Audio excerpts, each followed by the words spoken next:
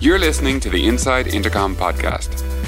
Welcome to a special edition of our podcast, recorded live at Intercom's recent event on raising capital. In this episode, Owen, our CEO, interviews Mamoon Hamid from the SocialCapital Partnership, our lead Series A investor.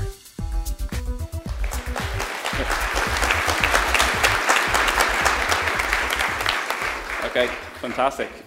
So great to be back in Dublin. It is a particularly exciting time for tech in this city, I think. I know a lot of folks in or about to start early stage technology companies. I suspect / hope a lot of you are in this room. And so while we had our investors in town for a board meeting this morning, we thought we'd get some additional value add and try and squeeze out of them some advice that we could perhaps all benefit from.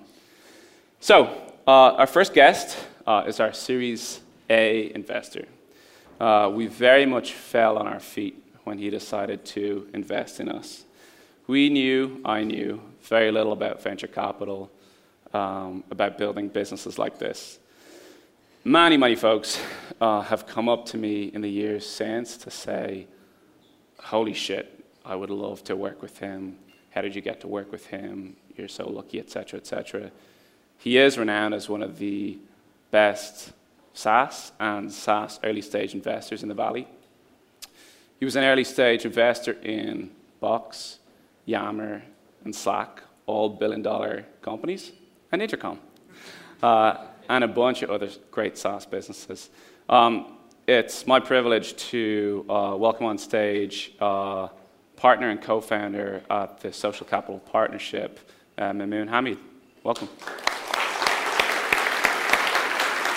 Thank you. Okay, so SocialCapital is small. There's 3 partners. You're 4 years old, 5 years old? 4 years old, yeah. 4 years old. So that's small and that's young. How does that differentiate you? What advantages does that bring to your firm? I think it all starts out with our mission. Our mission is to really solve some of society's greatest problems with technology and find a way to create equality and a level playing field in areas where there haven't been. And so really it starts out, that sort of drives everything that we do at SocialCapital. And that in itself already differentiates us because it allows us to think in different terms, and it allows us to sort of think of the world a bit more fresh. And having come from more of a traditional venture capital firm before we started SocialCapital. So in terms of advantages, I think the mindset in itself, just like for an entrepreneur, is an advantage. It allows you to think about trillion-dollar markets that we're investing in, like healthcare, education, financial services, consumer, enterprise, and other areas that we're looking at, like real estate and agriculture and climate, truly where there's lots of inefficiency, there's lots of things that technology can do, software, some hardware can do, to really unearth and open up new opportunities or create that level playing field for people who didn't have a chance to manage their diabetes or couldn't learn how to code before and get 6-figure jobs, or get people a wealth manager when it was traditionally not accessible to someone with only $10,000. You know, these are all things that software can do and the companies that we invest in can do now. So, but I think it all starts, that sort of differentiates us, the mindset, and how we sort of make our decisions internally. You mentioned we're a small firm. We're getting bigger. You know, we're 3 investment partners, but we have a whole team of folks that help us make good decisions, but also help us help our companies, portfolio companies, including our growth team and data science team that work with our portfolio companies that I'm sure you guys have had experience with. Which is something that we've sort of doubled down on at SocialCapital, because it's a core expertise that my partner who built that group at Facebook and took that user base to 1 billion has brought that same discipline to the growth and data science team, where we've recruited a couple folks out of Facebook. So that's, I would say, from an operational level, that's probably the biggest differentiator. But I think the biggest differentiator is really like the mindset with which we approach investing. Yeah. I've said enough nice things about you. What are the downsides? Of me? Yeah, sure, you can do that too. Yeah? No, what are the downsides of having such a small and a young firm?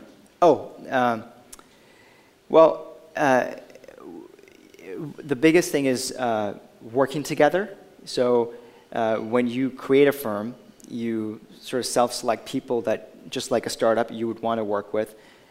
In the case of SocialCapital, I worked together with one of my partners for many years, and that partner of mine, Ted, had worked together with Chamath, my other partner, for many years. But I hadn't worked together with Chamath. So we had to get to learn each other, get to know each other's styles. So it's how do you form, partnerships? And so that's the learning you do, just like you would do in a startup. The other downsides one would think is capital, because I think capital is very important. It's a tool. How big are your funds? So we are just over, we're $1.2 billion now in aggregate over 3 funds. That's a lot between 3 partners. It's a lot, and it allows us to do all, we can do a lot. Yeah. More capital would allow us to do even more. Yeah, but it's a lot to put to work too between 3 people. It certainly is. Yeah. Certainly is. Yeah. Especially for early stage investing, where you're not writing $50 million checks, you're writing $5-10 million checks. Okay, your turn to say something nice about me. Why did you invest in Intercom? So, as it happens in early stage investing, you sort of become you try to decipher the signal from the noise. And many times you hear about companies, products that entrepreneurs are using. Entrepreneurs come talk to us all the time, so we're in this fortunate position to be educated all the time and have entrepreneurs pitch to us all the time. And sometimes they pull up dashboards and they pull up tools and talk about, let me pull up my Intercom dashboard, or so you hear about a company once, you don't actually recall and remember. It goes through one ear, goes out the other. You hear about it the second time, you're like, I've heard about that, and but you may not have, and you don't remember. But then the third time you hear about it, you're like, okay, well, I should probably pay attention, especially if it's in a concentrated period of time. So that was the case with Intercom, and I wanted to meet you because of it. And the other reason, it sort of resonated with me was I'd invested in a CRM company in the past, marketing automation. I'm not sure how many people here know what Intercom does, but it sort of combines some of these old school customer-facing technologies into one product. So I'd invested in the siloed ways of doing things, and I just thought it didn't make sense that the left hand didn't know what the right hand was doing. And Intercom sort of brought that notion of a customer is a customer is a customer, before they're a customer, as they're a customer, maybe when they're deciding to leave a product, being a customer. Along that whole life cycle of a customer, in Intercom what's happening. So that notion really was compelling. And I would say the truly nice thing is that within the first 5 minutes, I knew that I wanted to invest in you, right? And also because obviously what you're working on, not just because of you're handsome and charming and you're a visionary, and but you did a very good job telling the story in about 3 minutes. And what that suggested is, it's like the snap judgment that we tend to make all the time in life, but you sort of had the innate ability to communicate what Intercom was 3 years ago or 2.5 years ago, but where it would go 10 years out, but without seeming unrealistic about the prospects of what Intercom would be. So tying that, working on the present, yet thinking 5 steps ahead. Yeah, nice. That makes me feel really nice. Does it? One final ego stroke. Is it uncouth to say how long it took between first meeting to you sending a term sheet? No, I think about it's less than 24 hours. 24 hours? 24 hours. Yeah, because we met you on a Tuesday morning. So I remember because I was trying to meet Owen, and we were having a baby at the same time, and the meeting kept getting pushed off, and I asked my assistant, like, hey, what's up with this meeting with Yogan? And Yogan is nowhere to be found. And so I pushed for it to get back on the calendar. And so my partner, Ted, and I, we went to go see Owen. And on the way out of the meeting, we called our partner, Chamath, and said, hey, you got to meet this guy tomorrow.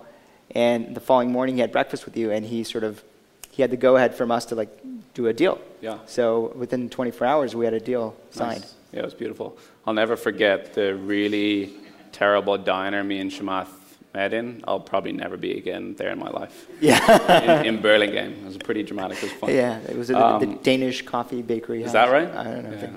Yeah. Cool. Speaking more generally, though, what do you look for in a Series A stage investment? It's always trite to say you look for the founding team and all that good stuff. But, truly, product-driven founders who have a mission, who are really trying to solve a real problem in the world, and have the ability to actually build the product. So there's early indications that they know how to build and they know how to push it into the market. And there's some early indications of product market fit. Not a lot, but a little. Because, if it was so obvious to everyone, then, we wouldn't be early stage investors. Right. So a combination of those three things is what we're looking for. Yeah, that makes sense. You are an early investor in Slack. You invested like right before it was clear that everyone should invest in Slack. Yeah. Why did you invest in them?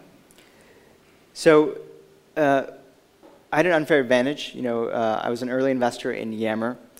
And Yammer, for those of you who remember Yammer, wasn't that long ago, enterprise social networking.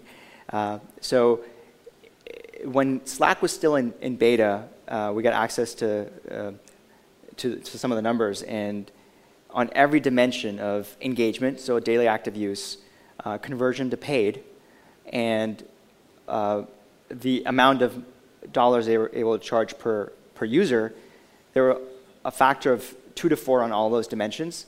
And I did the math, and it's like a 32x if you multiplied engagement, conversion, and monetization. Even at a very small scale with like thousands of users. And you're like, this is unheard of. This is crazy. In enterprise, this never happens. There's never anything that's so viral. There's potentially some network effect. There's some lock-in with. So even though the product was in beta, that knowledge of what another great company, a good company, very good company had done, this was like, multiples better, was so compelling in itself. And so we were sort of cheating. Right. But having said that, that was like a big round for a product in beta. It must have been scary. Yeah. It was. We wrote a $25 million check, which is the largest check we've ever written into a company, and that just that's conviction, right? So when you have so much conviction around the idea, the team, the product. Having said that, Slack was a failed gaming company, and this was sort of a reincarnation of a team. And again, this had been tried before. HipChat was there. Basecamp. There were a lot of collaboration products in the market, and just given like my major around collaboration with Box and Yammer, I'd spent a lot of time looking at other things, and every single time like, yes, but show me the traction or show me some, because it seems like all false positives. And actually, we met Stuart 4 months prior to that. Right. Wow. For the old company? For Slack, actually, when it was like not even in beta yet. Okay, wow. And I was like, this looks really nice, but let's look at some data when you have it. Wow. So, this was when you invested, that was the first time they raised as Slack? Yeah. Yeah, wow. Yeah, so even, I think the best early stage investors are still looking for some ounce of like traction.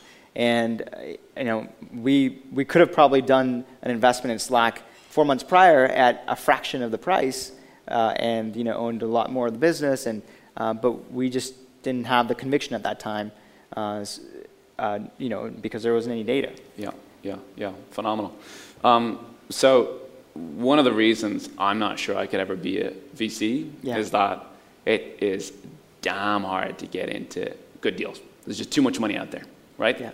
There's too many people running around the valley with too much money. Yeah. We both know that.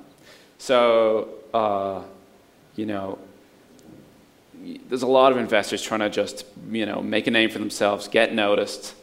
In my mind, and if you ask people who weren't perhaps that familiar with, financing, fundraising in the Valley, if you ask them to name a VC firm, they might say Andreessen Horowitz. They've done a damn fine job at getting their name out there. They're the content kings, podcasts, events, all sorts of stuff, phenomenal. How does one compete with that?